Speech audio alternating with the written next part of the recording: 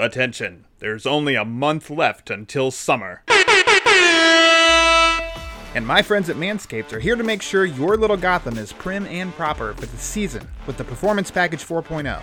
Join the 4 million men worldwide who trust Manscaped and get ready for summer by going to manscaped.com and get 20% off plus free shipping with the code BATBOOK. Now riddle me this. What is in the Performance Package 4.0? Answer: the tools to keep you comfy for a night out in Gotham.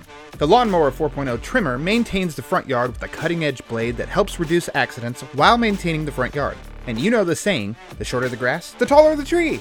If you have some extra weeds in your ears and nostrils, the Weed Whacker is a handy device to trim the ones not even Pamela Isley would pluck. And if your downstairs desert is too dry for the head of the demon, refresh with the Crop Preserver Ball Deodorant. It'll bring your Lazarus Pit back to life. So stock your utility belt with the right grooming gadgets at manscaped.com and get 20% off plus free shipping with the code BATBOOK. That's BATBOOK, BATBOOK.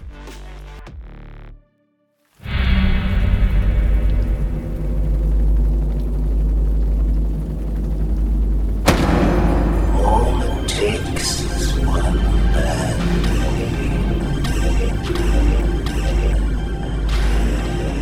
day. You've eaten Gotham's wealth, its spirit, but your feast is nearly over. This is not my home. It's an operating table. And I'm the surgeon. Why aren't you laughing? From this moment on, none of you are safe.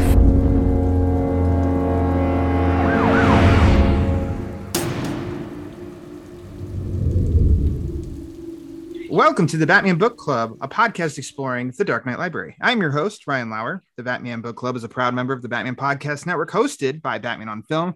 Just go to batmanonfilm.com, click on podcasts. You'll find the Batman Podcast Network that has a whole list of other Bat-related shows that also dive into other nerdy subjects we all love to frolic about in our free time. And the Batman Book Club is also on Patreon. So if you like what's going on with the show and you want to help support it and keep the generators running and the Wayne Manor study, just go to patreon.com/thebatmanbc. Now, thank you for listening to episode 105, The Batcave Companion. Now, this is one of 2 episodes covering this book. So beware later this week, in a couple days, you'll also see in your feed an episode 106, The Batcave Companion.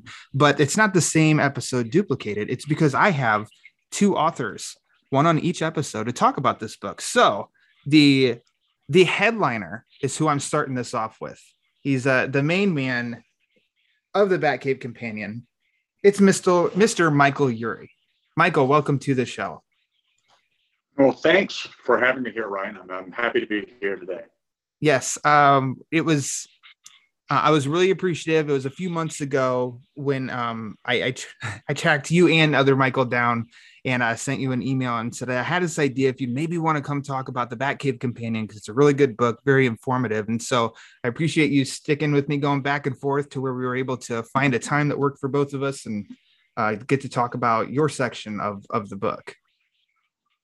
Sure. It's been a while since I looked at the book. I'm actually very thankful that you're interested in it. It's got a couple of years on it now, but to me, that's a testament to the hard work that Michael Cronenberg and I put into it. The fact that it was published in 2009, and here we are.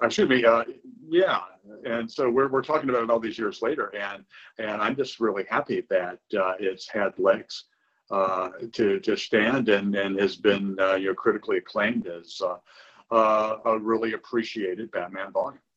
Yeah, it's a great book. And before we dive into it, I'd like to, if you could just tell some of the people listening, just like a quick summary, if they're not unaware of your work and what you've done, if you can fill them in.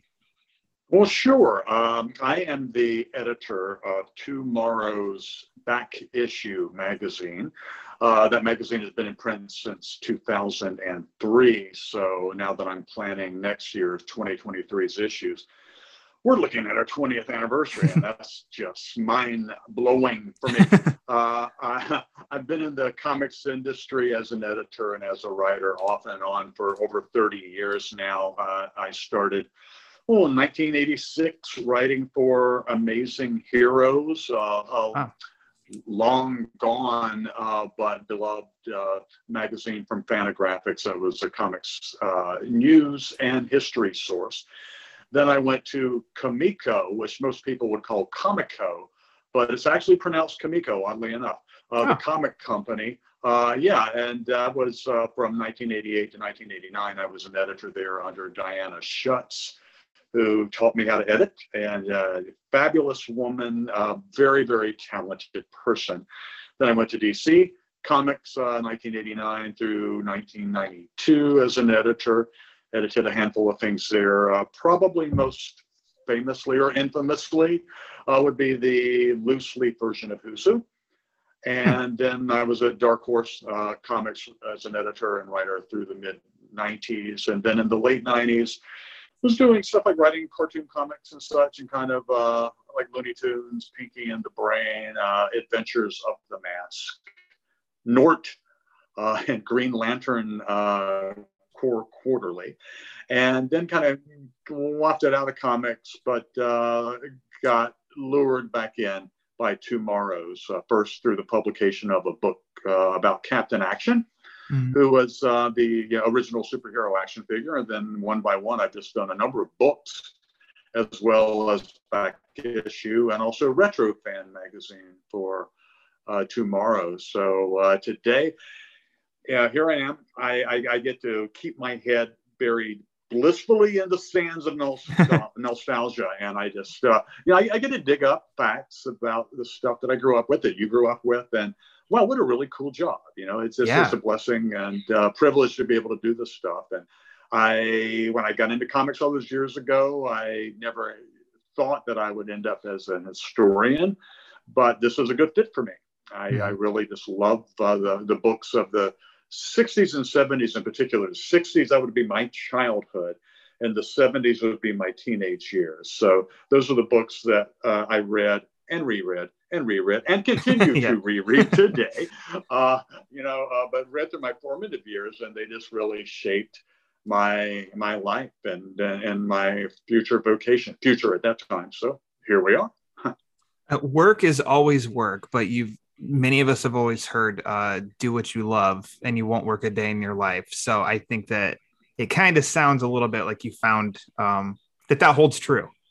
Yeah, that's true. I mean, and the fact that, for years I've been doing this from home. I mean, when the lockdown with the pandemic started and a lot of people ended up at home, some people kind of, I don't know, tasted the forbidden fruit, I mean, it's just something that those of us who have worked at home for a while knew and loved. Other people, though, they can't handle it. And I respect that as well. Some people really need the structure of an office. And as we also found out, some people really need the structure of a supervisor over their shoulder, making sure that they actually are doing their work rather than eating nachos and, and gaming and texting all day. Yeah. But I'm just OCD enough and have enough of, I guess, the solitude gene, the fortress of solitude, to shift the DC characters for a minute, gene in me to be happy in the quiet of a home office. And I just get crawling through this world, and I'm here at the computer for hours, and I realize, I need to get up. I need to walk around. My foot's numb, or I need to go to the bathroom, that kind of thing. Yeah, it's time to get up and move around.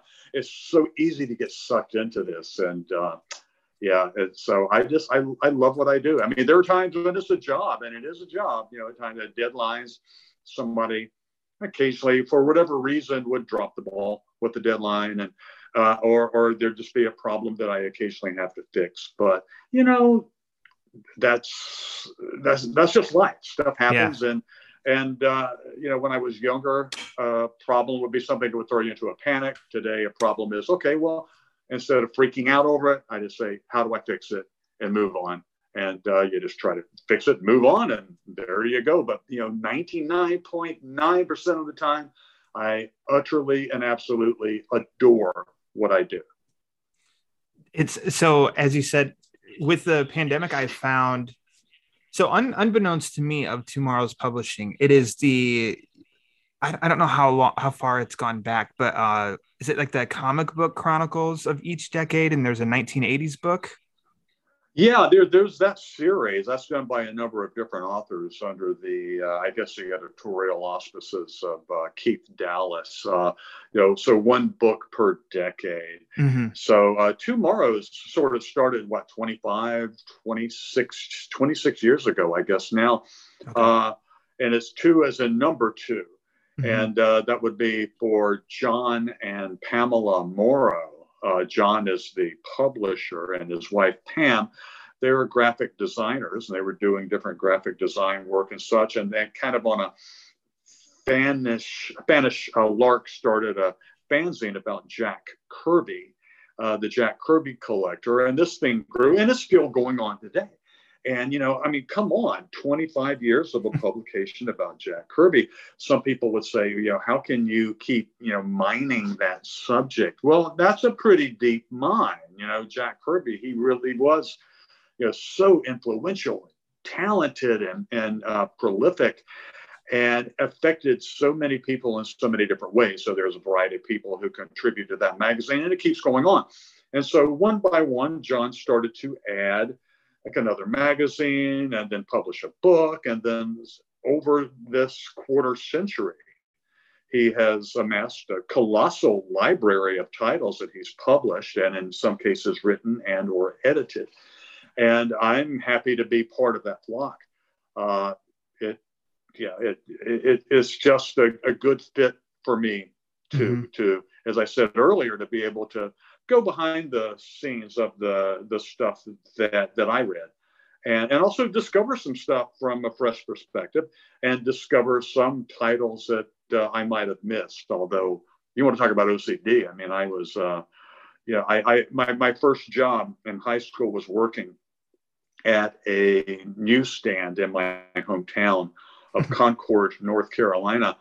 And so I was really, I guess, technically hired to be a soda jerk, whatever you would call it. I made hot dogs and sandwiches and scooped ice cream, that kind of thing, behind the lunch counter. But there was this big wall of comics. So whenever I had a chance, whenever there wasn't a customer at the counter, I was over there straightening up the comics.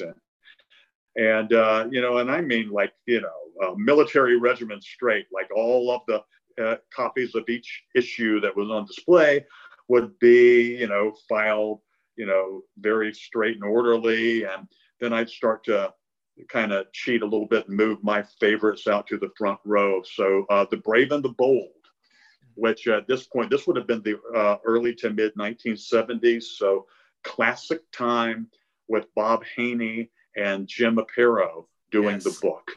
That always made it to the front. I really got into Spider-Man at that time too. So, I wasn't just a DC guy, Spider-Man and Marvel team up, they would come out front too. But and some of the stuff I didn't necessarily care for was shunted into the back shelves. And over time, though, as back issues editor, I've discovered that some of that stuff was actually pretty cool. And I've learned about it. And Charlton, back in the 70s, was publishing a bunch of schlock and stuff but then they ended up publishing some really quality stuff that I just overlooked because they had all these hot rod magazines and knockoffs of other titles, but there were some gems there too. But what am I talking about that for? We're supposed to be talking about Batman. Let's talk about Batman, I guess. No. It's great. It's comics. Let's talk comics. But I want to ask you. It is comics. I always ask somebody when it's their first time on this show, what is your favorite Batman story? Oh, wow. I guess my favorite. Now, you mean published story or personal story?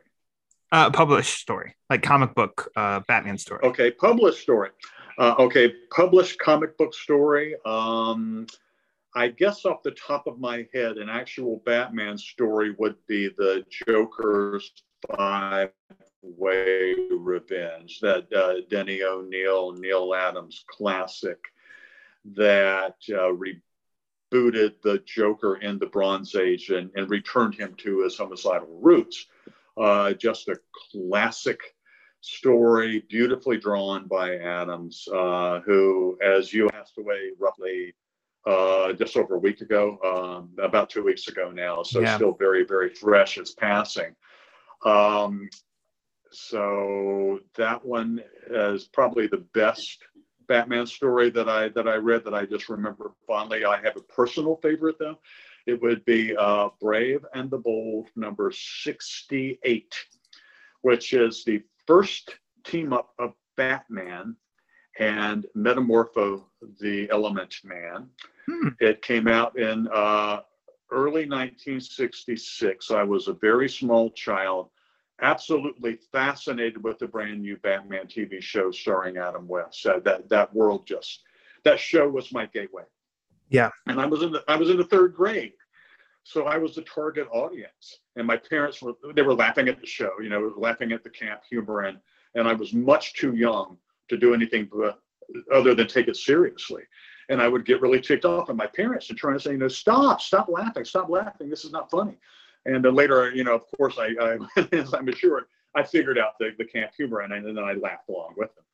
But back then it was just deadly serious for me. And so the Brave and the Bold issue with Metamorpho was just totally wild. It was an issue where you had three Batman villains team up, the Joker, the Penguin, and the Riddler. So it was very much like an episode of Batman, the TV show. And those three villains turned Batman into Bat Hulk. And so if you know the cover to this, Metamorpho is sort of, altering his shape to battle the Hulk, who's not green, but he looks like the Hulk wearing a Batman suit, and it's Batman, and then the villains are in the background, the Joker, and they're all cackling. And when you're 8 in 1966, that is like the coolest thing in the world. So that's my Desert Island comic book. But my favorite Batman comic, as far as the story and the overall execution, would be the Five-Way Revenge Joker story that I mentioned earlier. I love that. What a unique pull that is for Brave and the Bold 68. I mean, Joker's Five-Way Revenge, of course, it's a classic. One of the greatest Joker stories ever done. One of the greatest, I think, Batman comic covers of all time and everything. And I'm sure there'll be a lot of talk about that issue coming up in the second part of the Batcave Companion with Michael Cronenberg. So excellent. And speaking of, let's just hop into now, talk about the Batcave Companion.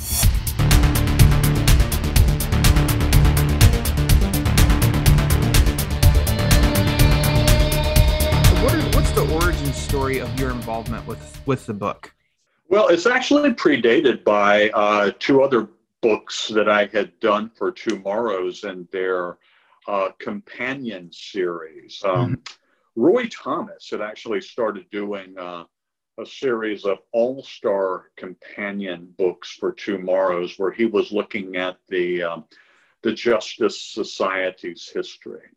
And so he literally was going issue by issue and, annotating things and going behind the scenes.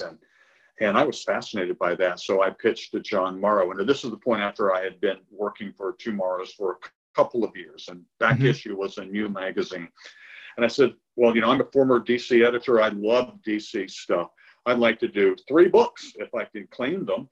I'd like to do a Batman companion, a Superman companion, and a Justice League companion. And John Morrow said, sure, let's start with Justice League. So I did.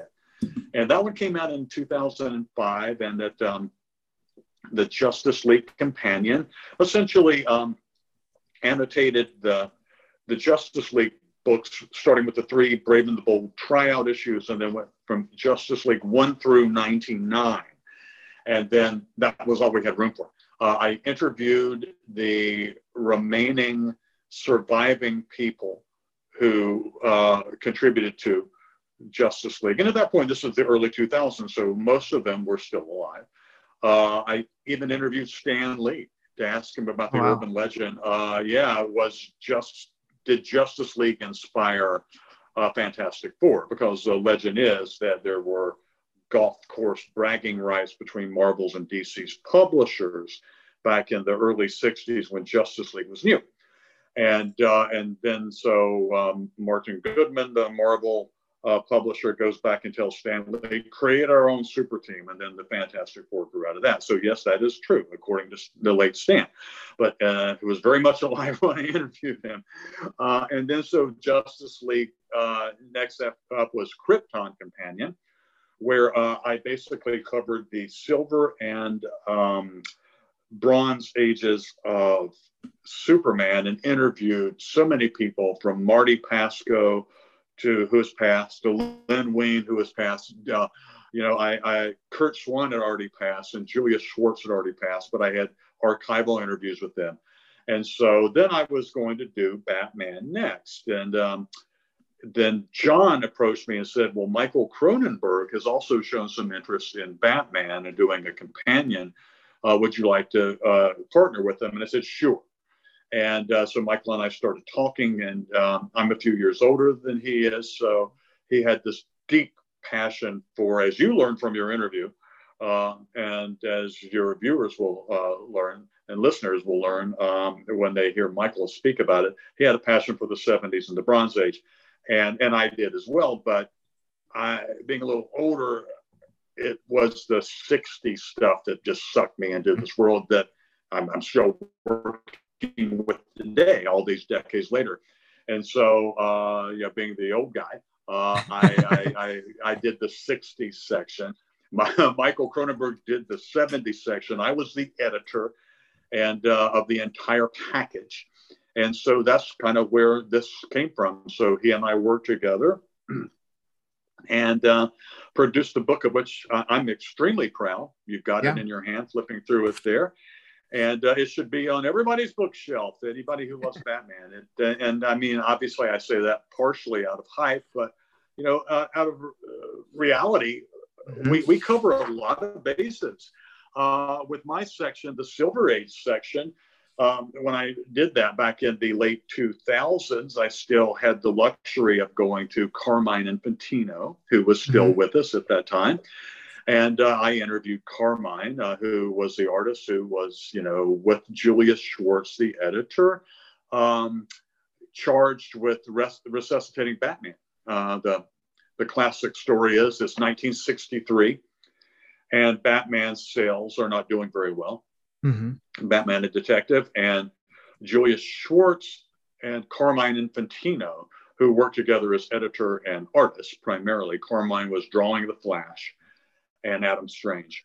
And they were called into the publisher's office and said, Batman and Detective aren't doing well. You guys got to go save the title. So they went off and kind of rethought how to do Batman and came up with his new look, which essentially took Batman and, Batman at the time on his insignia had just the bat, the black bat. So they put the yellow oval and kind of created at that point, or at least they didn't create, they enhanced the iconography of Batman, the bat signal, which is, here on the book cover, this beautiful Neil Adams portrait. There it is in the background. So that, but essentially put it on Batman's chest. Now it sort of got, elongated out, in more of an oval than a circle, but like the actual signal that would shine in the sky. But it may be stretched out more over Batman's pecs because the guy's got a chest on him, But so they basically sort of turned Batman back into a detective. And that was largely where the stories were going in the mid-60s. Prior to that, Batman had sort of become a copy of Superman. And that sounds far-fetched, but essentially, Superman was a father figure of sorts with Jimmy Olsen. And now Batman actually became a father figure earlier because of Robin, but Superman ended up having the extended family with Supergirl and the Bottle City of Kandor and, and Jimmy and Lois. And then you had Crypto the Superdog and Mr. Mxyzptlk, a cute little imp from another dimension, and Superman would fight aliens, etc. So, as I know you're aware as a Batman fan and reader, that in the early 60s, what Batman had ended up doing was sort of mimicking this. Batman was fighting aliens. Batman ended up getting a Batgirl with a hyphen and Batwoman. And there was Batmite instead of Mr. Mxyzptlk. Instead of Crypto the Superdog, there was Ace the Bat Hound. All this stuff, which kind of is charming in a geeky way, just started to sort of, become kind of heavy on Batman. And the Creature of the Night, not anymore, really, even though he was out at night a lot. He was fighting an alien and dressing up as Zebra Batman or Rainbow Batman or whatever. And those stories, again, they're retro cool today, but they had kind of driven Batman away from what he was, the detective and such. And so they started to bring him back with the so-called new look of 1963-64. And that's where the Batcave companion begins. By telling that story. Was that a pretty easy spot for you to determine where you wanted to start then? Was with the new look? Oh, yeah. Yeah, it was the new look. It had to be there. I mean, I could have gone back a little farther because technically the Silver Age was already existing. But that, I think that would have muddied the waters, because in a way, the early Silver Age of Batman would arguably be the continuing of the golden age of Batman, but how Batman is sort of strayed. Because I mean, Batman, changed in the golden age. I mean, essentially, he was in the earliest interpretation, the guy on the rooftop, right, with the long ears and the cape and the flowing cloak. And then, a year into it, he gains the sidekick of Robin, and then there's a bit of a softening that happens, and then by the time you hit the 50s, when Frederick Vertiman, Seduction of the Innocent, and the U.S. Senate subcommittee hearings about juvenile delinquency in comic books that starts to sanitize the medium, then DC starts to shy away from the more horrific villains. Two-Face, he's AWOL, he goes away for the longest time. The Joker isn't seen all that often, and when he's around, he's just a clown. He certainly isn't killing anyone. That's the significance of the story we talked about a few minutes ago, the five-way revenge story of the early 70s. That brought the Joker back to his roots of being a killer again, instead of just a guy with a buzzer in his hand, or pulling pranks and such. So that way, it was a clear line to, a demarcation between that old clunky Batman stuff of the early Silver Age and the Batman that evolved into the Batman that was the Batman that Neil Adams drew in the 70s. And in the late 60s, that's when Adams, technically started. So that was where we started. Gotcha. Now, you already mentioned Carmine Infantino, and so you did get to interview him in a really good interview that's in the book. Can you tell us about how you got that set up with your conversation and how that went with him? Well, I called him up and said, can I schedule an interview with you? I mean, all right, there you go. He was happy to do that. Yeah, at that point, though, I mean, he was kind of Carmine had previously been the, editorial director and then later the publisher of DC, and then was unceremoniously fired on a fateful day in January of 1976. He kind of literally walked into work one day, got called upstairs, and then the details have never fully been disclosed, but he was packing his bags and leaving the building shortly thereafter. And from my perspective as a young fan in the 70s, that period that he was helming DC, they were coming up with some fabulous stuff. I mean, they just were experimenting with genres, and that's when new artists and new types of storytelling were coming in. But he was the main cover designer of the late 60s too. Just a wonderful, vital artist who had been around since the Golden Age. But so he was happy to be interviewed about Batman, and told some stories that were really fascinating that are in the book. I mean, one that I will share.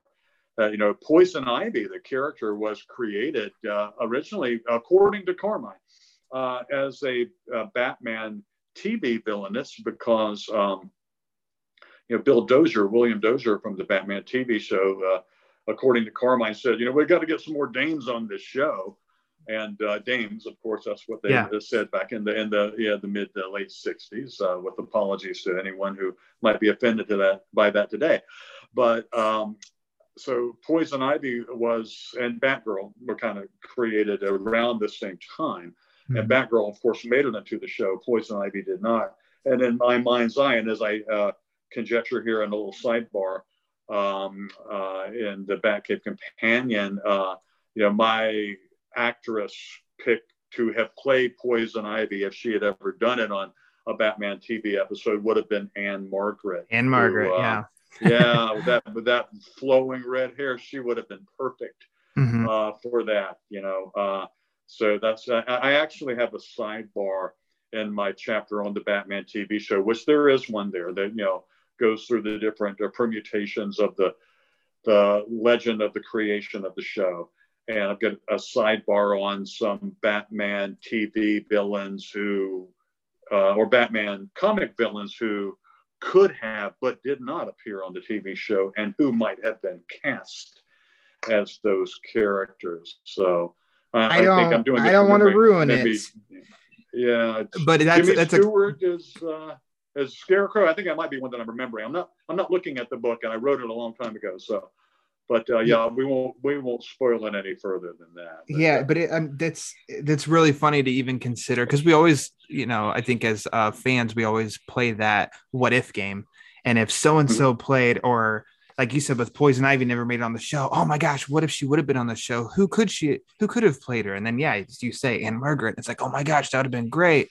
So that's always fun stuff to visit and think about and discuss. And Infantino, he did great artwork. Obviously, one of my favorite covers that he did at the time was Batman 166, Two-Way Death Trap, because I have that actual comic book physically. It is by far the oldest comic book that I have. Not gonna retire if I ever try to sell it, but I mean that's just it. That one stands out to me because it's like, oh my gosh, I've got a very old Batman comic that's actually still in pretty good shape. And I think that the cover itself is really fun. Well, it's a great cover. I mean, and it sort of is indicative of the magic of Carmine Infantino as a cover artist. He really, he was probably producing the most Marvel-like DC covers. And what I mean by that is now some of the Marvel covers of the 60s could be kind of copy heavy and blurb heavy and such, but other times they really conveyed a lot of action. And whereas DC's comics often, their covers were often more gimmick related, like, how can Superman get out of this? How can Superman and Clark Kent be in the same, shot? And that kind of thing. But what Carmine did when he was designing, Flash covers and then the Batman covers, like the one that you were suggesting, he really just added a lot of energy to them, and at times a sense of drama and different, tilting the angle, which was also something that with the Batman TV show did too, and just created a lot of movement on a static image that he was just fabulous with that. And also he was good at doing gimmick covers as well to get you to wonder, well, how will Batman get out of that trap, or that kind of thing. So he was just a fabulous artist and loved telling stories. So that was fun. Another thing that I interviewed his inker, Joe Giella, who we're still fortunate to have Joe with us today. He's in his 90s. But I wrote an essay about Bob Kane. Oh. And that one, I treaded very lightly with, because Kane is probably one of two individuals that engenders a lot of an emotional reaction from people. Mm-hmm. A lot of people, dislike Bob Kane because, yes, he created Batman and had the sole credit for the longest time, for generations, while Bill Finger, who wrote most of the Batman stories that were credited to Kane, and who embellished Batman by adding the things that you would think that would make him Batman. The iconography of the bat, the scalloped bat wings of the cape, the gauntlet, or the bat wings of the glove, all that kind of stuff. Mm-hmm. Commissioner Gordon, all these things that are trappings of the character that were essentially added by Finger. But Finger just toiled in anonymity and obscurity, and sort of fell into alcoholism later. These are the fascinating things that I found out there. They're sad things oftentimes that you have no clue about when you're a kid, reading Mm-hmm. that story, nor do you really want to know that stuff, quite frankly, when you're a kid. Why be burdened by that as a child, and why be yanked out of the world, this suspension of disbelief, by thinking, well, gee, this story, this classic Batman story was written by a poor guy who would later, kind of wallow off into despair because he didn't get his credit and die a sad man. But when you become an adult and you're still loving this material, then you want to start to peel off the layers. Mm-hmm. And you want to start to see, okay, well, what was going on behind the scenes when they came up with that story? And that's sort of the philosophy that we apply, that I apply, that the writers who do stuff for me, Back Issue applies, that Michael Cronenberg applied to the Bronze Age Batman stuff. You want to figure out what was in the heads of the people who were producing these stories. And that's why it's so cool to be able to talk to them. Mm-hmm. And generally these folks are just happy to share their stories. Yeah. Back during their day, like when Carmine and Patino was really in his prime, just to use him again, the comics conventions were kind of in their infancy. So these guys didn't get the props. They didn't get there's an immediate response and reaction. But in the past, the Nick Cardys, the Kurt Swans of the past were guys who were just drawing from their studio or their home studio and did not get that feedback. And so they didn't know if people liked what they did, as long as they just kept getting a call from their editor and getting another script or another cover to draw or whatever. That's the feedback they got. They got their check. So later, when this world that I live in now of comics history evolved, we were able to get to know some of these guys who have now passed, like Carmine, like Nick Cardy, now, rest in peace, George Perez, and Neil Adams. And oftentimes you get to know them pretty well over the years, and which was really one of the cool perks of the job. Who would have thought that, Dick Giordano would become a mentor of mine and a friend to me when I was a kid reading a comic book that he drew or inked. I never would have thought, or reading his editorials as the editorial director of DC Comics in the 80s, his Meanwhile comics, his column, excuse me. I never would have known that just a handful of years later that I'd be, Dick's assistant in his office, that kind of stuff. Wow. But then all these years later, have a friendship with him and really be moved, personally when he passed, and now when Neil passed and all this other stuff. It's an honor, and privilege to develop relationships with these guys. But as a journalist and as a fan, to be able to talk these stories, through with them and to pick their brains and find out what was going on with them. But by the time I wrote about Bob Kane had passed, so I didn't have the luxury of interviewing him. So I just read a whole lot about him, and including some stuff that he wrote in his own autobiography. And he was probably second only to Stan Lee as a self-promoter. And some people have been very unkind about his level of artistry and talent. I kind of feel that in a way, and this is my opinion, but I wrote it from this perspective, that he kind of created this persona for himself and he was trapped by it.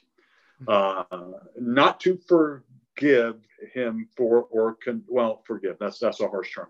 Not to condone his sole proprietorship, so to speak, of Batman for the longest time, when, if you study the credits, there were so many other people, from Dick Sprang to Sheldon Moldoff, to Jerry Robinson, et cetera, who were drawing these stories, all with that credit, Bob Kane. Now, even when I was a kid, I started to notice, and reading these old stories, I'd get these 80-page giants and then the 100-page super spectaculars, and I was reading these stories that predated me by a long time. And it said by Bob Kane, and even as a kid, and then emerging as a teenager, I'm thinking, well, Bob Kane had a whole lot of different styles. He drew differently. And then as I started to read introductions to books that came out about Batman in the 70s, then I discovered that Bob Kane was not drawing these stories. So I tried to treat him with some level of respect in the essay I wrote about him, but by the same token, kind of, showing that he really wasn't giving a fair shake to the people who worked under him. And Joe Giella tells a story where Kane was sketching live on a TV show in the quote 60s, unquote Batman and Batman characters. Yeah, exactly. You got that. The quote unquote sketching live. But what Giella had actually done was very faintly penciled Batman characters that you could not see on the TV camera, but Kane was there on the camera, then drawing, again, in quotes, those characters live. So there was a guy behind this that I think was sort of kind of lost behind a mask that he had created for himself in a way too. Would I share credit for him? Yeah, probably. But that was a long time ago, and who knows what would have maintained creatorship of Batman. But he wouldn't have taken credit for a lot of stuff that he presumably did not do. After the Batcave Companion was published, though, I got a letter from a guy who was really, defensive for Bob Kane, and it was kind of a threatening letter in a way. I will be watching everything you do from now on. So hopefully you're watching me today.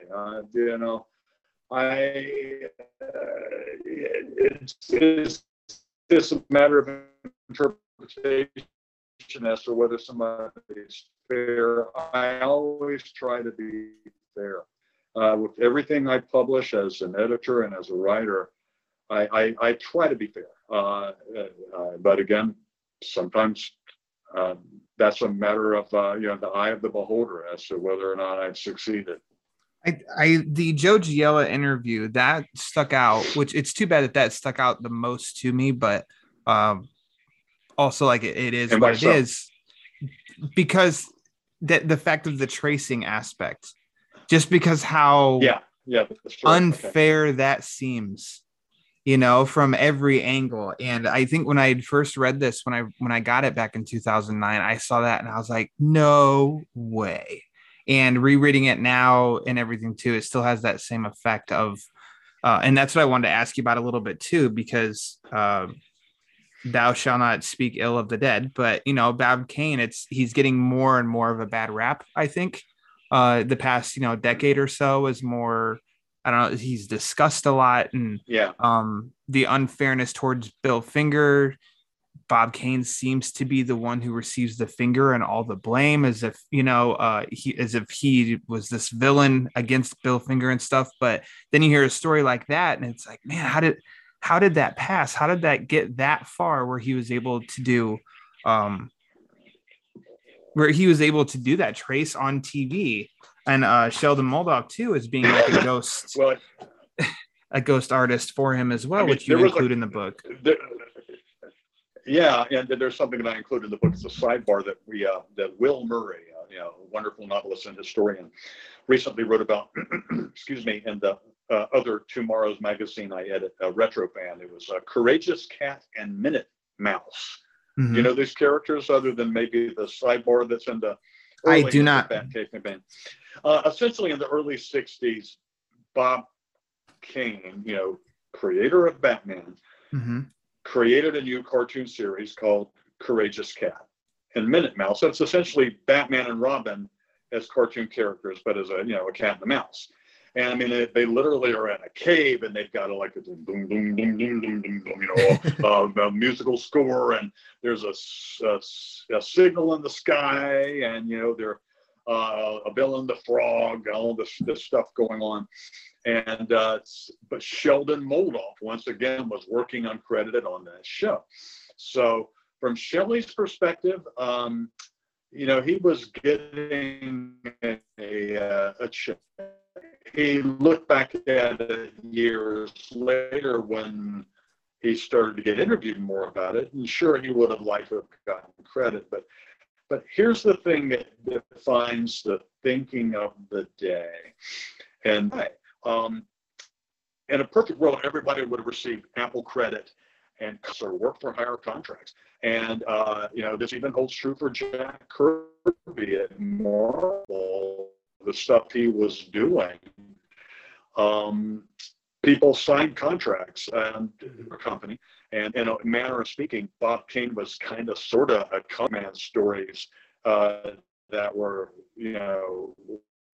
for DC Comics, but having ghost artists and writers do it for him.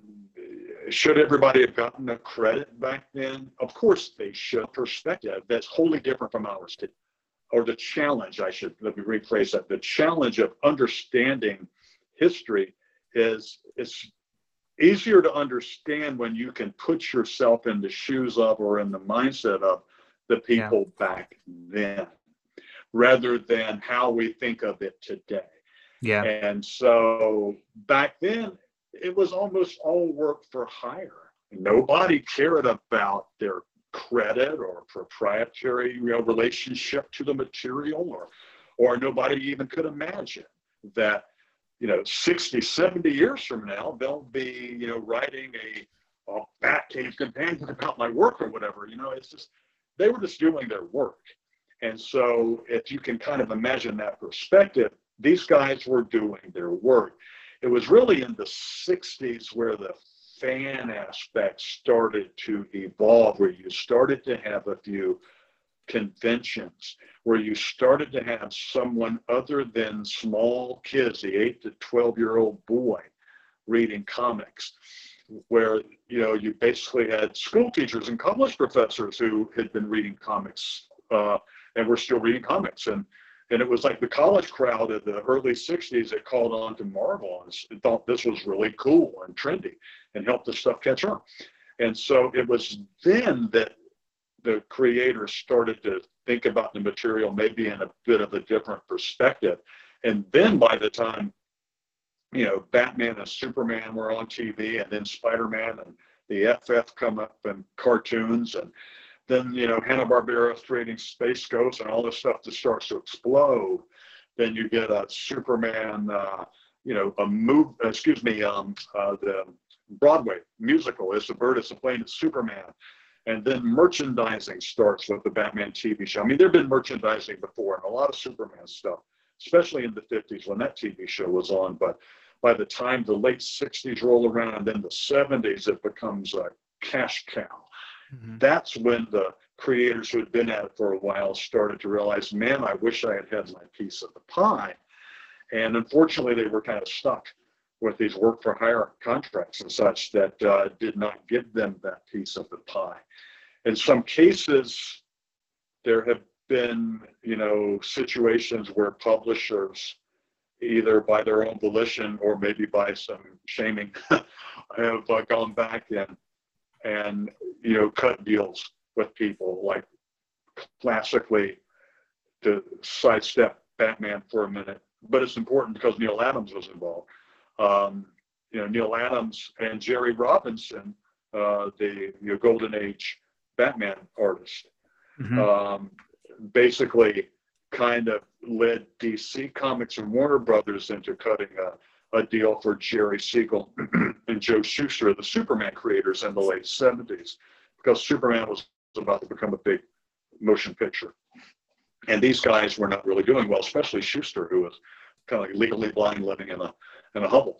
But and so it took a long time for something similar to happen for Bill Finger. So it's only been how many years ago was that Finger finally got his creds? 2013, 2014. Yeah, I mean, it hasn't even been 10 years as our conversation today. So, and it's like, and it's not a shared credit; it's a with. It's like, the old comics used to say, Batman with Robin, the Boy Wonder, and the way it's Batman created by Bob Kane with Bill Finger. Yeah, but nonetheless, Finger is there. And, you kind of wish the Finger, that would have happened while he was alive to have appreciated it. I kind of like to think in his own special corner of fandom heaven that he's able to look down and say, well, I'm glad that they finally did it that way. But, it just ends up being sad, though, when you really, put your mind into the perspective of Finger or the other guys who, almost all these guys are gone now. But just kind of did it, and then later really became aware of, gee, man, I probably should have made a better deal for myself. So Finger finally got his due, and and gosh, by evidenced by the guy's surname, I mean, you can insert your own pun that King gave him the finger. Or is there some other thing that people have been using as kind of, sorry jokes about the situation for years? But he just was doing what he was paid to do back then. Same thing with Moldoff. And here we are, to reveal those stories later for people coming along. And so people who are, younger than you, who discover these stories now, when they're approaching it from a contemporary perspective where everybody gets their credits. I mean, come on. When you see a Marvel Studio movie, for that 2.5 hours, well, 20 minutes of it is sitting through the credits, not just to get the teasers, but how many people are credited as look at all the names, and they might roll by fast, and they might be at a very tiny point size that you have to ultimately, when you have it at home, freeze frame it to see it. But they're getting their credit, whereas back in the day, it was a by Bob King scenario. So when somebody from this perspective of today looks at that stuff back there, it seems to be horribly criminal. It was kind of standard operating procedure back then. Again, that's just a statement of fact, not necessarily a means of condoning it. Certainly not a way to condone it. Sure. But I do kind of understand where they were coming from back then, because that's just the way they did it. Yeah. Lastly, you devote a chapter to, as is very understandable, on the Batman TV series of the 60s, which there's nobody who does not know what that show is. For better and that's true. For better and for worse, I guess, could you describe its impact on the comic book, on Batman comics? Well, yeah, I can. It was the best thing that could have happened for comics. It was the best of times and the worst of times, in a way. Yeah. It for DC Comics in particular, it boosted Batman's sales colossally. Batman was so hot for a while that Justice League, Batman would dominate the covers. In the Teen Titans, which was a relatively new comic at the time, Robin would dominate the covers. The World's Finest, which had always been Superman and Batman together for a period in the mid-'60s, Batman was getting top billing. So Batman was everywhere, and the comics were doing well. The interesting thing about this is a lot of people who were older than me, and again, I was a grade school child back then, the perfect target audience for those campy TV colors and theatrics and craziness. They were really doing their best for television and moving, and then color was a new medium back then. Literally, it's hard to believe it. In 1966, though, when Batman was premiering, there were still a handful of TV shows that were still being produced in black and white. And so usually when a TV show would come on, there would be a teaser like, Batman in color or something like that. They literally were promoting the fact that it was in color. And so Batman not only promoted it, it threw it in your face with all those colorful sets. They really were just relishing in that stuff. And so, but they were really kind of emulating what they were finding in comic books. The sound effects, there were sound effects in comic books, of course, they're still there. But it's a silent medium. But they recreate or create sound with sound effects. But of course, what the TV show they did was like, bam, they threw it in your face with a graphic and then a bam and a sound effect and all this stuff going on and the music and the choreographed fights and all this stuff. And so people became the people who were older than me reading comic books, most of them kind of universally said, boy, this Batman thing is making fun of comics. It's like it's setting us back. When from the TV show's perspective, they were kind of doing what the comics were doing. So I don't feel like I need to defend it, though. It is a product of its time. And the comic books then started to become even more like the TV show. Mm-hmm. So, Chief O'Hara, who really didn't exist, became in the comics did become a character there. Aunt Harriet, Alfred had been killed in the comic books. They wanted to make some changes into Batman again, going back to that original story, which created what they called the New Look Batman. They kill Alfred. Well, then Alfred is in the TV show, so they have to resurrect Alfred real fast. But they also had created Aunt Harriet because of gay stereotypes. Today we have transgender and all types of characters on TV as superheroes as well as in the comics. That wasn't the case in 1966. They wanted to avoid any gay stereotypes from two wealthy men living in a mansion together, because quite frankly, this is in that book Seduction of the Innocent of the 50s. I'm paraphrasing, but I might actually be nailing the quote. Dr. Wertham or Bertram, I'm not sure actually how it's pronounced, I've heard both ways, who wrote that book, basically called Bruce Wayne and Dick Grayson's lifestyle a idyllic homosexual fantasy or something like that. So they really wanted to avoid that in 1966. And so Aunt Harriet was introduced to have a woman in the mix there. So all of these, products of then current thinking, we look at now as I say, wow, but that's the way it was back then. So this stuff kind of permeated it into the DC Comics. They ended up creating an Aunt Harriet, which was Dick Grayson's aunt, which was around very briefly. And Batgirl made it to the comics, replacing the previous Batgirl that had been there and kind of forgotten about. And the Batmobile became more of a hot rod. And the villains were back in flamboyant. But then by the time the show ran its course, they started to backpedal on that, and the villains weren't seen as often. And Robin goes off to college. Dick Grayson goes to college. And that's when the dark ending of Batman began. And that's sort of where I closed my section of the Batcave companion. It was a logical line of demarcation at the end of the 60s. and that's literally when they're, transforming Batman back to his Gothic roots.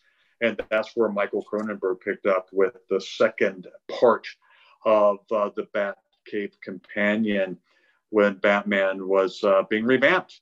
And so it's a clean marriage of the two sections of Batman's history, this later Silver Age history, which really could arguably be also be called the camp era, and then the Bronze Age, which could be called the Creature of the Night era, because that's when Batman transformed. He basically was salvaged from the junk pile. I don't know if DC ever really would have canceled Batman in 1963, despite the threat. They might have canceled Batman and kept Detective Comics around. It was their flagship title. DC came from Detective Comics. They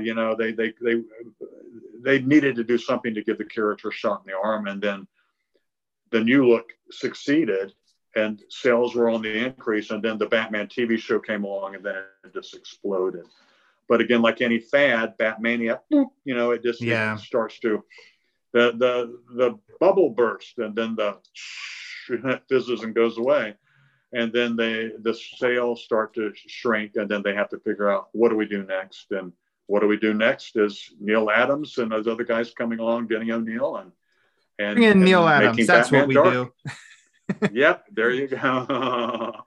You included here at the end of the 66 chapter an index of the comics adapted to the series. Off the top of your head, do you have a favorite episode that instantly stands out that was inspired by one of the comics? Actually, no, I don't. I think that they because none of them were really a literal translation. They were kind of borrowed from from this or from that. So and they were changed.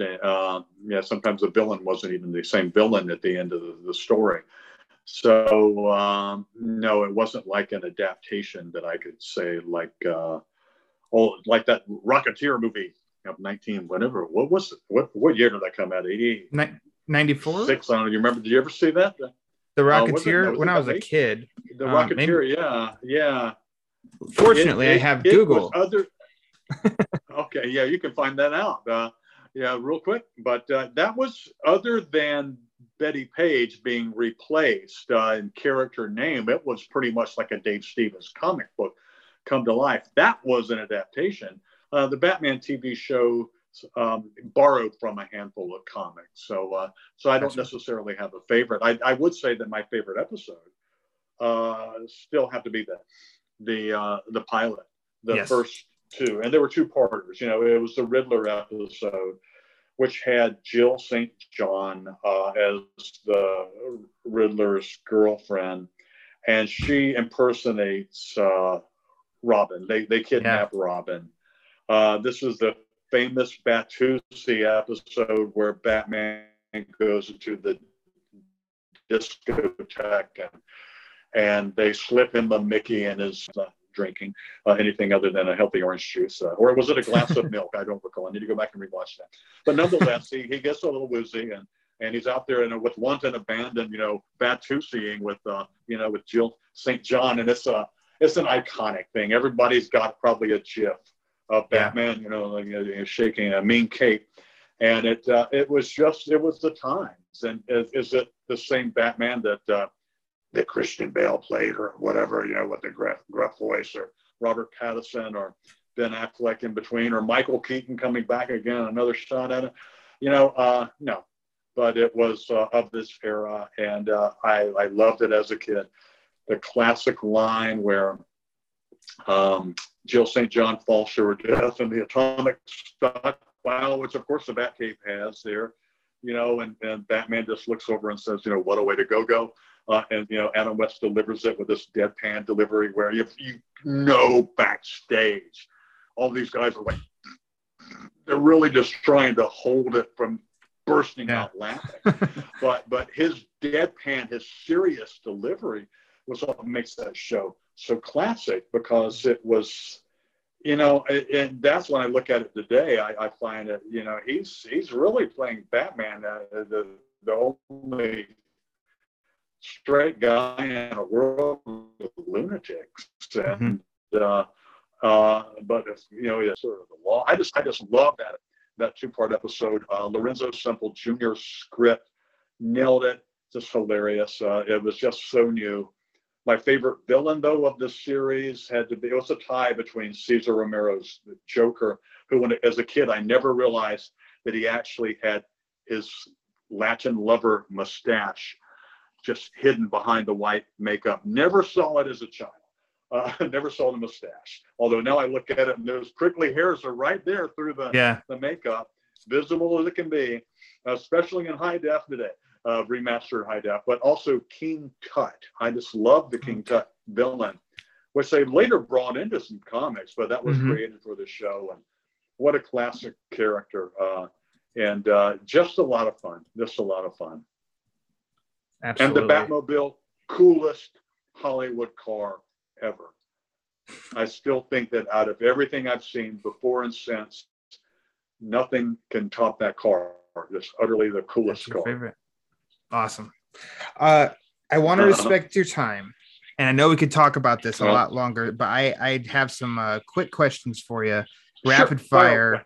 Elaborate as little or as much as you want to for each one. So I'm going to ask some of these to Michael as well, but what do you think had more of an impact? Detective Comics 327 or Batman 217? Wow. At the time, probably Detective Comics 327. All right. Because it was really something very new. Okay. At its time, yeah. All right. How about another more impact, not just singular issue, but do you think the new look or the big change, which is what you guys named them in the Batcave Companion, the two sections? Well, I have to say they tie. All right. I can't choose between the two because they were equally important during their specific times. No wrong answer. Personal preference, Batwoman or Batgirl? Oh, Batgirl. Batgirl. Okay. Yeah. I'm a big fan, Barbara Gordon. Let's see. Yellow Oval or no yellow? And you got to realize too that I was Yellow Oval. Yellow again, Oval. That's Okay. just childhood thing.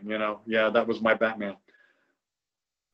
And speaking of childhood thing, going back to Batgirl, Yvonne Craig as Batgirl, that was one of the, and also Julie Newmar as Catwoman. Childhood sexual awakenings. It's essentially. I mean, I was supposed to be doing my third grade homework, but I was, just going gaga over those pretty ladies and those long legs and all the kicks and the purring and all that stuff. It's just what sex appeal was inherent with the characters, and it's one of the things that dads and young sons were enjoying, and plus their daughters were empowered by this character. So a family-friendly show that Batman was. Yeah. And then lastly, when it comes to the cowl, do you like long ears or short ears? I like the long ears. Long ears. Perfect. I do. Yeah, even though you would probably expect me to say short ears because that goes back to my childhood. No, the long ears, it casts a better shadow. And the shadow is, I think, part of Batman's appeal as the creature of the night. Yeah.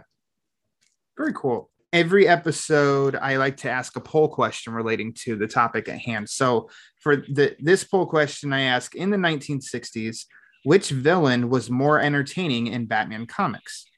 The Joker, the Riddler, or the Penguin? If you were to answer that yourself, which Batman villain do you think was the most entertaining in comics? In comics, probably the Penguin. The Penguin. Okay, very cool. Yeah. And that's not my personal preference, but I think that as I'm actually thinking about the stories themselves that existed back then. Yeah. Very cool. I would maybe have to go with the Riddler. Joker's my favorite villain, but the Riddler is not far behind him. And I think some of those comics from that time period with the Riddler were a lot of fun for me to revisit and stuff. So I like the Riddler too. I just wanted to add that the bad thing about the '60s is there's so few Riddler stories of the '60s that he was kind of he was a 40s construct that didn't appear that often. It wasn't until the '60s that with the Batman TV show that he really started to be used with a lot of regularity. But prior to that, he had a period of dormancy for a while, whereas the Joker and the Penguin kept going on during those stages. Yeah, awesome. This has been a lot of fun. For the Penguin too. Of course, this has been a lot of fun talking to you about the book. I appreciate you taking the time to come aboard. Is there anything that you'd like to plug, direct people where to go, anything at all? Well, the Batcave Companion is still available. There aren't a whole lot of copies left now. So tomorrow's, and that would be TWOMORROWS.com is where you can order the book. And as a personal plug, in addition to Back Issue Magazine and Retro Fan, which I do for tomorrow's, I have a new book that's coming out in August called The Team Up Companion. It's the first companion book I've done since the Batcave Companion, and it looks at the great team up comics from both Marvel and DC from the 60s and 70s, starting with The Brave and the Bold. So it goes through that and Marvel Team Up and all this stuff in between, including the new Scooby-Doo movies. Do you know what that is? You ever heard of that? The new Scooby-Doo movies? Yeah, it's the second new Scooby-Doo show, which was kind of a precursor to Scooby-Doo Team Up. And literally every episode, Scooby and the gang would team up with Sonny and Cher or the Harlem Globetrotters. Oh, yeah. Okay. Or Don Knotts, all these 70s celebrities. And then the Three Stooges, weird stuff. But it was a team-up concept, so I threw in a chapter on it, and I had to. So that was a lot of fun. That's great. But thank you for having me today. It's been a blast talking about this book and talking Batman with you. Yeah, it sure has. So there you go. He directed you where to go in case you don't have the Batcave Companion yet. It's a wealth of knowledge on the history of this character in this time period. Two huge moments in history for him, as Michael does the Batuzi to me right now on screen. So as for the Batman Book Club, you can follow on Twitter and Instagram at the Batman BC for latest episode drops, like with the next one with Michael Cronenberg. So pay attention to that. You can subscribe to the YouTube channel on YouTube, the Batman Book Club. If you have questions or comments or anything at all you want to write in about, you can email at thebatmanbc@gmail.com. If you want to support the show, there's a variety of ways you can do that. Patreon.com/thebatmanbc. Go to TeePublic and type TBBC, and you can get some merchandise to support the show. A shout out to the sponsors, Manscaped. Go to manscaped.com, type the code BATBOOK, and you can get 20% off and free shipping. But if you want to support the show and you don't want to spend any money at all, that's 100% A-OK. Best thing you can do is rate and review the show on whatever podcast platform that you use. Just go to the rate and review page, rate and review it. It helps spread the word. And as we all know, the word is panic. So for Michael Eury, I am Ryan Lauer. And until next time, read more Batman comics.